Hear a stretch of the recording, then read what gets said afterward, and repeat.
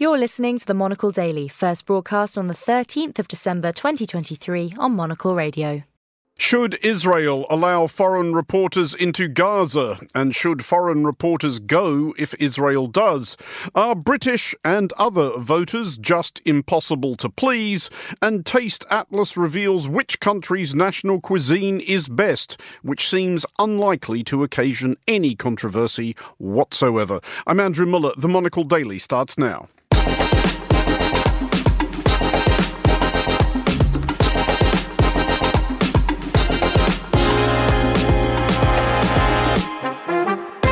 Hello and welcome to the Monocle Daily, coming to you from our studios here at Midori House in London. I'm Andrew Muller. My guests Lizette Raymer and Ivor Gaber will discuss the day's big stories, and we'll hear the story of a Chinese restaurant near Boston, which became a famed jazz and blues dining club in the 1980s. Stay tuned, all that and more coming up right here on the Monocle Daily.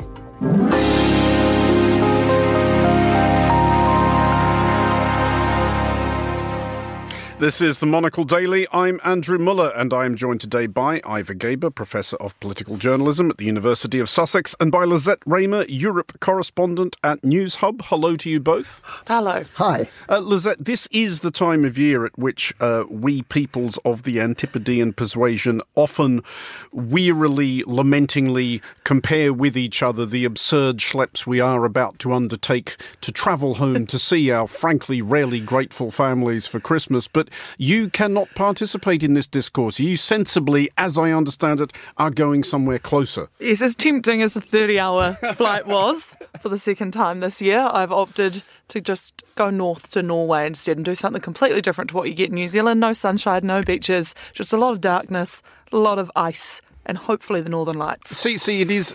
Is it the Northern Lights that are tipping the balance here? Because it does seem, at least to me, and I think it would seem to most other people from the Antipodes, a perverse choice at this time of year to go somewhere even colder, damper and darker than London. It is the Northern Lights. It is the Northern Lights and the reindeer.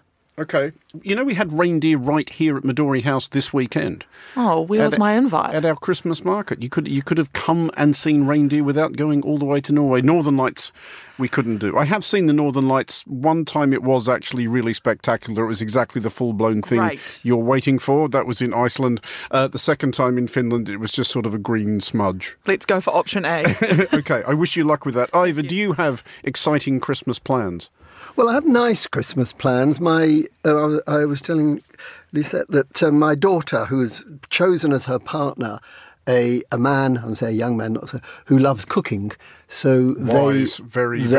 They've taken up, they're doing the Christmas meal for 14 people. And we're just turning up, as we are turning up at other people's places who've invited us. So nothing exciting, but... I'm very envious. I'd love to see the Northern Lights, I think. And I think real cold, which hopefully you'll get in Norway, is better than the dank, miserable, wet cold we have here. So I think you're a little bit cynical there, Andrew. I think this is a good choice. On that particular trip in Finland, most days the average temperature was about minus 35, which is bracing. Yeah, that's taking it to extremes. But I live on the philosophy that anything after negative 10 is just the same. Yeah, and any chance of catching Father Christmas and the elves up there? Have I got the wrong country? He was here at the weekend as well. Oh gosh, you had it all. We did. It was literal Father Christmas, who, I'm not kidding, we do fly in from Finland. The reindeer are from Essex, but we do fly Father Christmas in from Rovaniemi. Why? Really? Yeah. From where? Rovaniemi in Finland. Could you not find a local Santa? Well, no, because the local Santas are not Santa. This is actual actual Santa. Gosh. This is extraordinary. What happens when my niece and nephew listen? Exactly. Well, there's always next year, Lizette. We will, with an absolutely inaudible grinding of gears, start properly by looking at Gaza, at least to the extent that is possible. Local journalists within Gaza have been able to communicate an idea of the reality on the ground, if at dreadful risk and shocking cost. At least 63 of them have been killed since the war between Israel and Hamas began. However, foreign journalists covering the conflict have had to do so from outside Gaza, give or take a few escorted tours by the Israel Defense Forces. Erez, the major crossing from Israel, is closed to reporters, as is the Rafah crossing between Gaza and Egypt. The Foreign Press Association is now mounting a legal procedure to secure access. Ivor, first of all, obviously, the circumstances are that it is up to Israel to decide whether or not foreign reporters should be allowed into Gaza. Should Israel be allowing people in if they are willing to go? I'm not dodging the question, but I'm sure Hamas has a say in it as well. And I'm not sure they would welcome. Should Israel? Of course they should. This is a terrible breach of international media freedom. These are momentous, tragic events, and we're getting the story as told by the Israeli Defence Force. We're getting some very courageous freelancers from Gaza getting stuff out. But, I think the chances of the Foreign Press Association, which is actually a very robust and lively organisation, is winning its court case are just about zero. Because, national security will be invoked, end of conversation. But there was a very heartfelt may be the wrong word, very strong piece from Jeremy Bowen, a broadcaster on another station, who was... We're allowed to say BBC. It's fine. He is their foreign editor and was rightfully this morning complaining about how difficult it was to do their job reporting on what's happening there when they are completely restrained. So I think Israel is doing itself... Obviously, it wants to dominate the narrative, but I think it's doing itself no favours by restricting the foreign press in this way. The question is probably hypothetical, Lizette, for all the reasons that Ivor has just laid out there. But even if Israel did decide it would allow journalists in, or if the Foreign Press Association's legal action succeeded, it would then present quite the conundrum to news organisations, such as the one you work for, which has sent you to Ukraine and did have you in Israel quite recently, which is that should you send your employees into those conditions? Indeed, can you responsibly do it even if they are willing to go? And I'm not at all comparing my own experience of Gaza to what it is like now. I've been once, and that was in 2005, which it was alarming and probably more dangerous than I'd wanted to let myself believe before I went. But it does not bear any comparison, obviously, to the circumstances now. Should people be going and reporting from that, dangerous as it obviously is? Yeah, I don't think it would be a flood of journalists. I don't think as many as we've seen in Israel, for example, would make the journey into Gaza by any stretch of the imagination. But I definitely think news organisations would have a very serious conversation about who they possibly could send and how it was possible.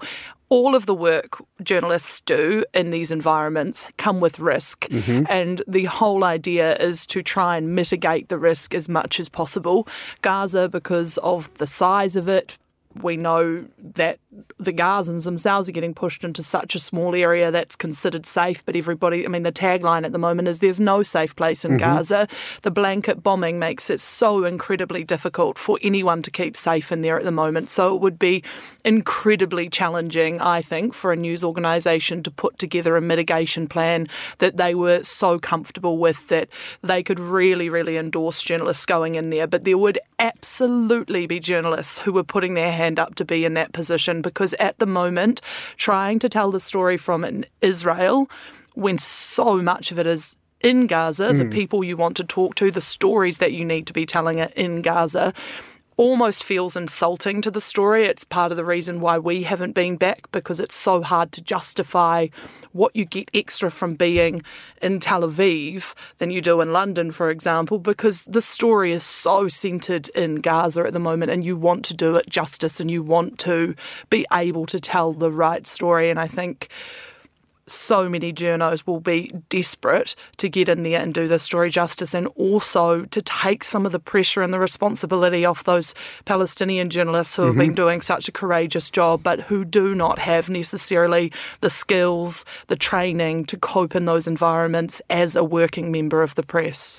Ivor, the other difficulty that might well arise is that for all the reasons Lizette adumbrates, the bigger news agencies might be extremely reluctant to come come up with a plan which allowed them in all good conscience and with all acknowledgement of their legal responsibilities to send their own staff in. So you then get, and this happens a lot in war zones, as you know, you get the freelancers who take a chance. You get the young ones, the inexperienced ones, the people without insurance, without training, who think here is a chance to make a name for myself. And massive respect, obviously, to their courage, but they are running an absolutely shocking risk. And how should news agencies deal with their copy? Should they be encouraging people to do this? Well, you raise a very good point. I'm involved with UNESCO, which monitors an official report, and I was going to say the majority, I'm not sure, but a significant number of the journalists killed in action are freelancers, as Lisette said, untrained, they haven't got the body armour, etc., etc. So you raise a very good point. I would make 2 points in response. One is, how should news agencies or whoever deal with their copy? I think if they've got good stories, if it's credible, if they know them to be reliable, I think they should use it in terms of news values. However, there's a midpoint, isn't there? We haven't even seen many journalists being embedded with the IDF. There's been a few small and under very heavy restrictions. Right. But even that is better than at current, because I can't remember seeing an embedded report for a number of weeks. I mean, I think journalists from organisations that are well organised could relatively safely, very easy for me to say speaking from a London studio, relatively safely could go in as embeds, which is better than nothing. But the point you make about freelancers is very good. However, I have to say, at the end of the day, if the BBC says to its journalists in Israel or any organisations, is anybody prepared to go? I mean, Jeremy Bowen said, I would, but with great trepidation.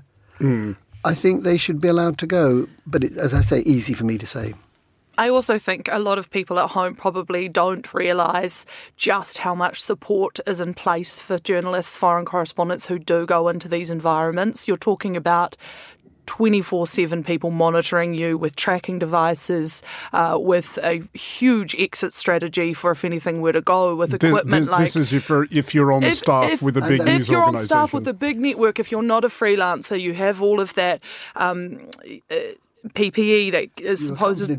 You're accompanied by bodyguards. You have drivers. You have certain vehicles you have to have. You have all sort of technology on your phone that is providing GPS sending back to base. You have satellite phones so that you can contact people if the power's out. You have so much support around you that you have this huge sense of, just support and safety going into a place that is so obviously dangerous. And you often in those environments, it happened a lot in Ukraine, you'd come across freelance journalists who had nothing. Nothing, and my blood would run cold thinking about their circumstances, but they are doing it because often they're running into places that even with all the support the big networks will give you, they still won't allow you to go to those places. I mean, is there an argument, Ivor, that for some militaries, and it's probably arguable that this has at least occurred to the Israelis. It's certainly, I think, part of the way that Russia has made war, not just in Ukraine, but also in Chechnya and in Syria. The understanding that if you make a place too dangerous, nobody's going to report on what you're doing there because nobody's going to much fancy going. But then that does allow you to completely control the narrative, Indeed. Doesn't it? In Ukraine... and I've been there only in peacetime, but it's the only footage we get of the fighting comes from very little from, quote, official Ukrainian sources, mostly Russians showing us them advancing.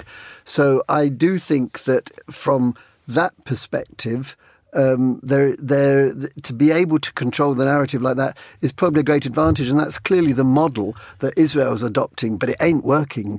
I mean, you just look at the UN vote yesterday. The idea that somehow or other they will be able to portray the bombardment of civilians in Gaza with a horrendous death toll in some sort of positive way because they're controlling the narrative is fallacious. I think specifically when it comes to war reporting, eyewitness journalism is so powerful and so critical. It just allows a completely impartial person who doesn't have family or, what we're seeing in Gaza are people reporting on their families. That's such an impossible situation. For journalists to be able to go into those environments and report exactly what they're seeing with their own eyes, with their own conversations, that is so critical to being able to get impartial and such valuable journalism out. Well, of course, the Israelis have allowed the journalists to do it in southern Israel. Some very heart-rending stories of the massacres, the atrocities, the families of the hostages. That's been very much to their advantage, and they've allowed... It's not quite free reign. I was talking to somebody who's operated down there. They are escorted, but they're not embedded. They get down to the kibbutz that have been, and they're allowed to do what they like, but they don't have free access. But nonetheless, that bit has been to Israel's advantage, but nothing in Gaza has been to their advantage. And still very highly orchestrated. Those tours were. Just finally on this, Lizette, Ivor mentioned the vote at the UN General Assembly. This did include a shift by Australia from abstaining last time to voting with the resolution calling for a ceasefire this time. We also saw a joint statement from the Prime Ministers of Australia, Canada and New Zealand. 3 people not necessarily massively politically aligned, at least one out of the 3 isn't. But is that significant, do you think?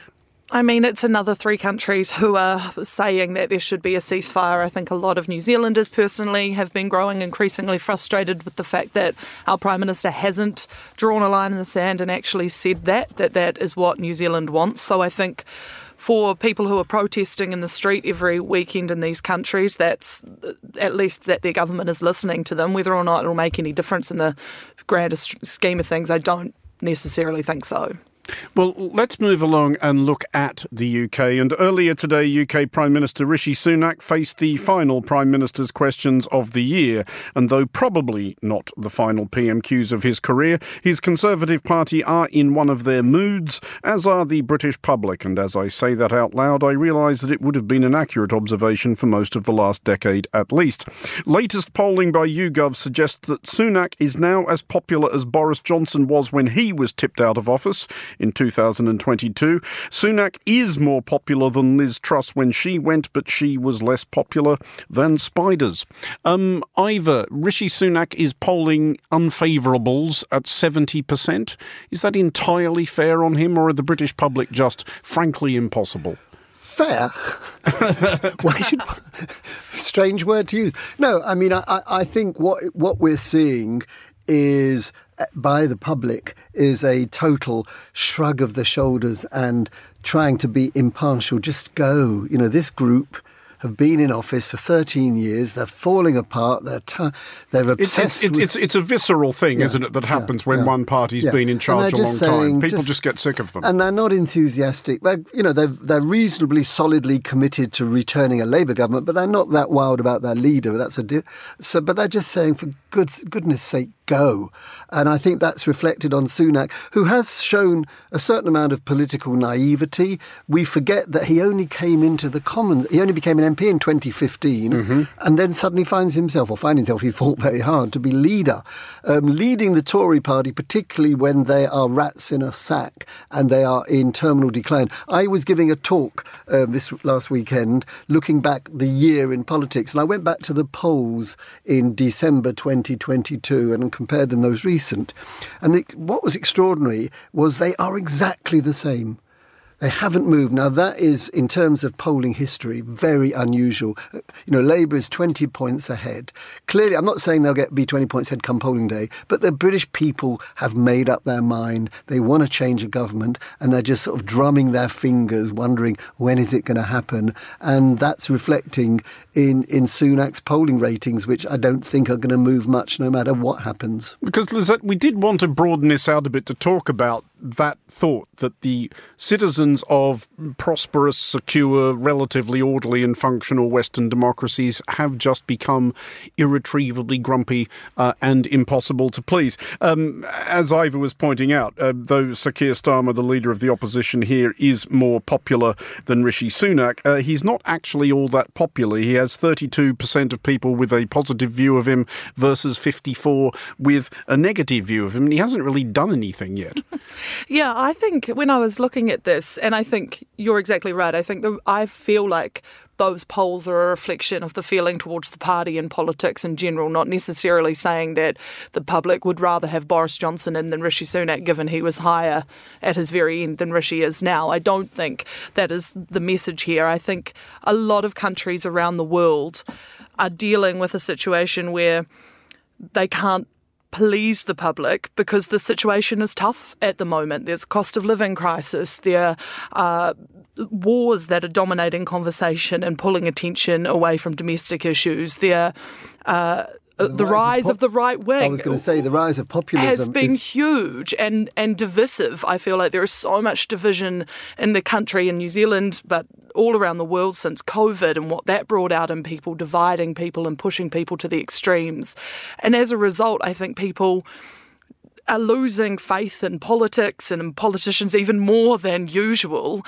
And I think those leaders, those politicians that are truly inspiring and compelling, and people like Jacinda Ardern, who when she burst onto the scene, just captivated the affection of the entire country. I think those politicians and those leaders are very hard to come by. And I don't think Rishi is one, and I don't think Keir Starmer is one. And that's why you've got the public being like, oh. But Ivory, is that lapse towards populism not a symptom rather than the cause? Because populists prosper by, well, they tell their audience two things, and these are two things which people always want to hear, which is that none of your difficulties are your fault, and that the solutions to your problems are extremely simple. That is a very attractive manifesto to put before people.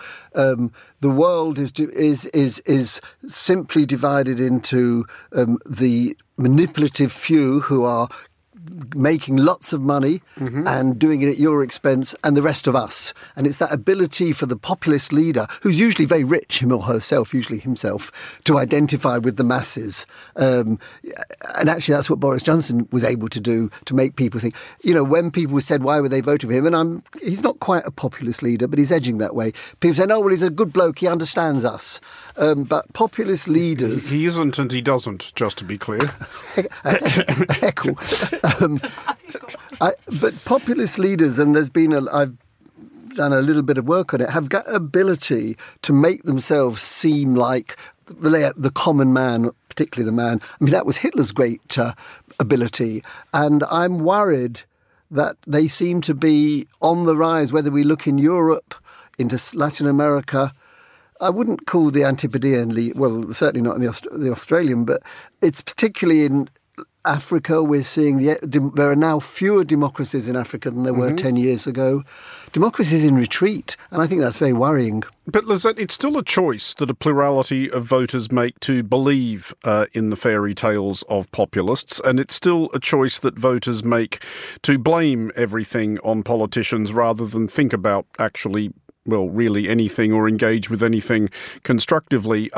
My own pet wish would be that more politicians would acquire the confidence to take a more robust line with the voters. It's an extreme illustration, and it is the idea of a friend of mine whose pitch for a political discussion program would be to take the template of Question Time but reverse it. He said, what I would like to see is every week a panel of politicians screaming at a bunch of voters that they've got absolutely no idea what they're talking about and no clue how anything actually works. I think I'd watch it. Honestly, I think I would listen. I think I would watch it. I would watch the absolute hell out of that. But there is a point there that politicians feel inhibited from actually saying to voters ever, I do actually know more about this than you do. And sometimes I feel like, even as a journalist, when you're talking to some of the voters, yelling that at them, not that I know more about politics, but that politicians actually do know, some of them, what they're talking about and have a plan. I think a lot of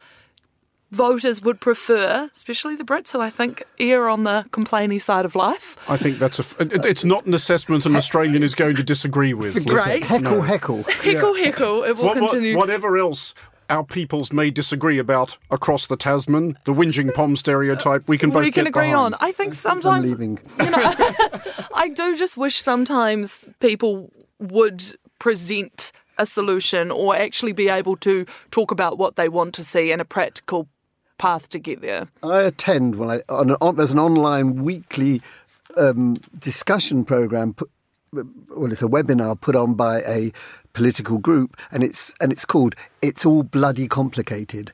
And I think, that is the point, that we as voters, let's say, think it's very simple. Why don't you just get on and do it? Politicians are all the same. They break their promises.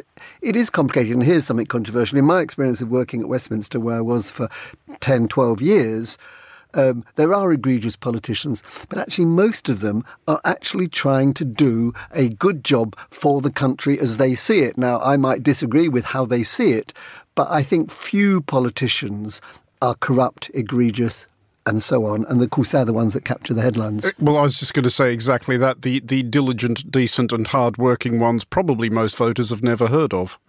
But we will move along to something else about which nobody agrees, i.e. food. The annual deliberations of Taste Atlas are in, ranking the top 100 national cuisines of the world and the top 100 dishes. It is predictably and deservedly good news for Italy, Japan and Greece, although two of them will doubtless quibble vehemently with the order. Framing it in terms of the people at this table, England is at 39th, an inexplicable and outrageous 11 places ahead of Australia, while New Zealand languishes in 94th. Don't even say it. The judges clearly unimpressed by Marmite and chip sandwiches. A delicacy, I tell you, a delicacy. Lizette, first of all, it does seem reasonable to give you a right of reply. Would you like to speak up in favour of New Zealandish food? I'm not sure I'll speak in favour of New Zealand food, but I will speak against Australian food and British food. How very, very typical. I'm not even mad at us being 94th in particular. It's just that England and Australia are so far above us when they offer nothing more. Well, that's not entirely... What does Australia have that New Zealand doesn't, that has put you 30-odd places ahead of us? Kangaroo and emu steak. No one's eating that. Fish and chips. Sorry, that's my heckle, fish and chips. We have fish and chips. Yeah, but not I just tried to tell my British flatmate, actually, that we invented fish and chips, and he was not impressed. Lizette, are you really passing up this opportunity to reignite the Pavlova Wars? Because it could, I didn't even want to go there, honestly. Because that's right there. I did want to ask you, obviously... I'll ask you first, Ivor, and obviously we're ruling out New Zealand because we've already given it a bit of a kicking. Sorry for them. We do. More to be pitied than blamed, really. What is the worst national cuisine you've ever encountered? Oh, apart from New Zealand. We take that for granted. Well, I have to say British food is pretty close to the right answer. Truly it is. I did for a long time fall out of love with Chinese food. That was because... it was full of monosodium glutamate, which gave you this terrible buzzy headache. But they seem to have phased it out, so I now like it. I've got to say, had you asked me what's my favourite food, I would have supported Italy. I love Italian food, although my tastes are very semplice, very simple. I don't particularly like pizza. And actually, I lived in Italy for a couple of years, and pizza isn't that big. Pizza isn't that big there. It's New York which made the name of pizza. But sadly, just to finish this Italian tribute, I came back from Italy with a great love for the food, but an old spag bol, which is not even an Italian dish in one sense, because the traditional bolognese sauce was just tomato. During popular demand, they had to add meat. But I love spag bol. But I also growing taste for Japanese food. But you asked me I've forgotten the question. Chinese, the worst. But only take away Chinese with too much monosodium glutamate. Basically, I'm just trying to goad you both into upsetting somebody and filling your inbox with outraged emails. I will go ahead and say it was my only ever visit to Venezuela. It may not be reflective of the cuisine in general. I was in Caracas for a week. Everything I was served was just absolute nonsense. Lizette? I would say, and this is maybe a bit controversial, but I am done with kebabs after Turkey. I've just had one too many of those. It's very heavy mutton on that kebab. Because funnily enough, I was going to ask you both if there is an underrated national cuisine you wanted to advance, and I was going to advance something kebab adjacent, which is, and I'm going to be terribly cowardly and describe it as a Balkan dish because I do not want to get sucked into the cevapi wars, which I know are a thing, but the Balkan meat kebab-related dish, cevapi, when done well, is absolutely glorious. Am I going to court controversy? God damn it, I'm going to court controversy. The best I've ever been served was in Prizren in Kosovo. Apologies to the entire rest of the Balkan region. Yeah. I've had some very filling meals in the Balkans.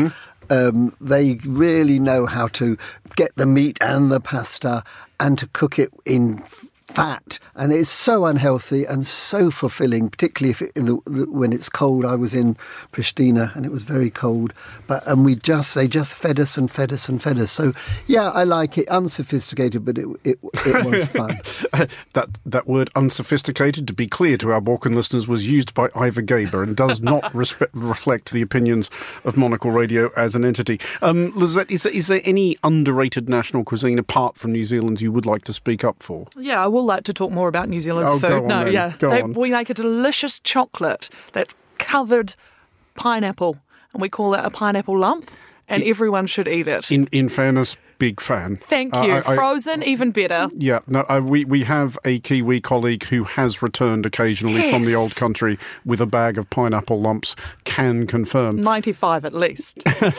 Is the word lump very attractive? What would the branding experts say about naming a place lump? It's a sellout. It's a sellout in New Zealand, well, so they're happy. We haven't yet talked about the Scottish dish, the batter-covered Mars bar.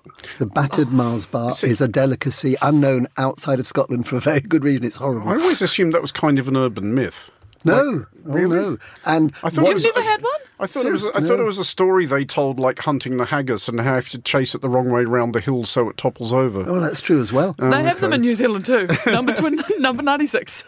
Well, Lizette Raymer and Ivor Gaber, thank you both for joining us. New Zealand, better luck next year. Finally, on today's show, in a former mill town situated between Providence, Rhode Island and Boston, Massachusetts, is one of the last supper clubs of its kind in the Northeast. In the 1980s, Chan's Fine Oriental Dining transformed from a modest Chinese restaurant to a jazz and blues club, hosting some of the genre's biggest names. Monocle contributor Marisa Mazria-Katz takes us inside to meet its owner, his adoring fans, and a musician whose love of the place has kept him playing there for years.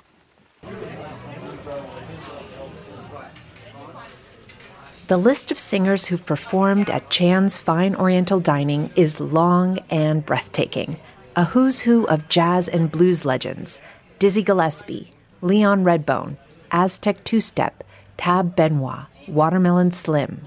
Shamika Copeland, she was here. She's been singing here since she was like a teenager, and she's nowadays one of the top blues diva in the world. Kim Wilson from the Fabulous Thunderbirds. That's John Chan, the owner. We're standing in the middle of a long hallway filled with dozens of pictures of some of the musicians who've played here over the years. That's Honey Boy Edwards. He played until almost 90 years old, and he was the last person to have seen Robert Johnson alive. Robert Johnson is famous for selling his soul to the devil to play the blues. John is taking me on a tour of the space. The walls are painted emerald green, and above us, special rose-colored tiles. The ceiling tile was made in Taiwan. It was hot stamped with, I think, made of teak wood. It was the classic dragon and phoenix design. Beautifully done. In the large dining room are Chinese landscapes, a bronze relief of peacocks, colorful paintings of jazz musicians mid-performance. There's also a horseshoe-shaped bar, lit by LED lights, and a red-eyed dragon lamp that sticks out from the wall. And then there's the crown jewel, the rosewood front doors. They're from China, and my parents were there, and he had this custom made just for this entrance. And it's all hand-carved with a warrior and the maiden, and it's been here for many years.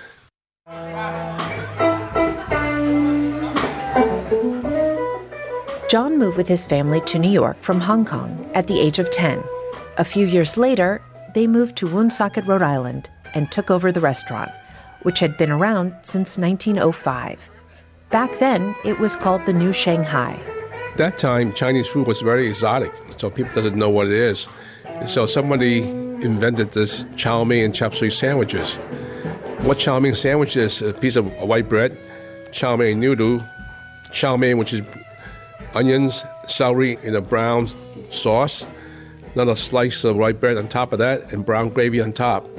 And at that time, we're selling for like probably 5 cents, 10 cents.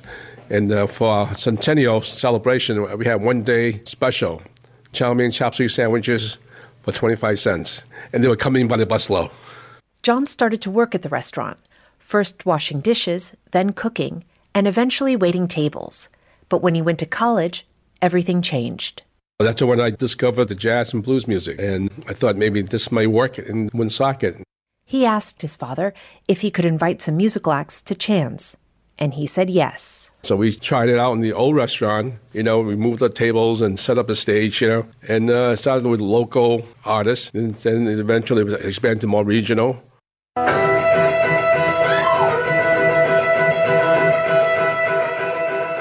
It took off, so much so that when the bank next door moved out, John took it over and turned the vault into a 125-seat club.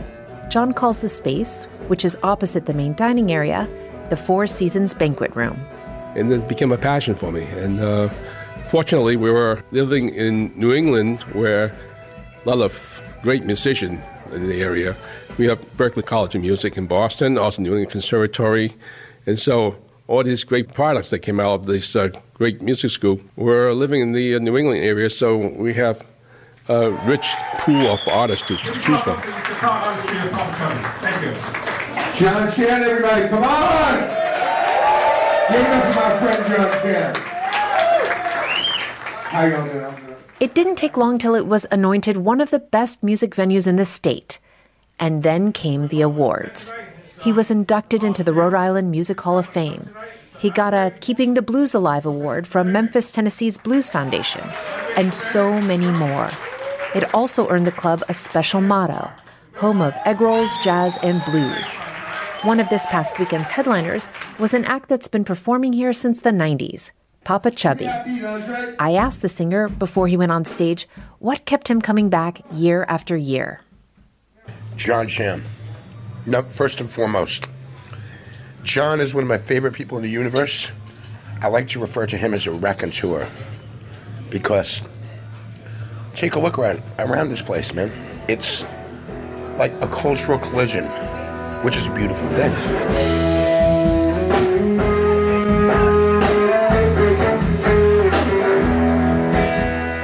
But, he tells me, there's more. You could tell he has reverence for the music and the musicians, and he really gets into going up there and to his introduction, getting everybody's name right. None of these club owners know the musicians' names. They don't care who's playing bass and drums. John does. Moments before the music begins, John was getting the house ready, making sure people were in their seats and menus on the table. He stopped for a moment, taking in the crowd. They are a very receptive audience, and they love the intimacy of the room. It's just a great vibe, and the energy is like electric some night, magical. And, as he's done for over 4 decades, John takes the stage and introduces tonight's act to an audience that seems to clap for him as much as for the show they're about to see. For Monocle Radio in Woonsocket, Rhode Island, I'm Marissa Mazria-Katz.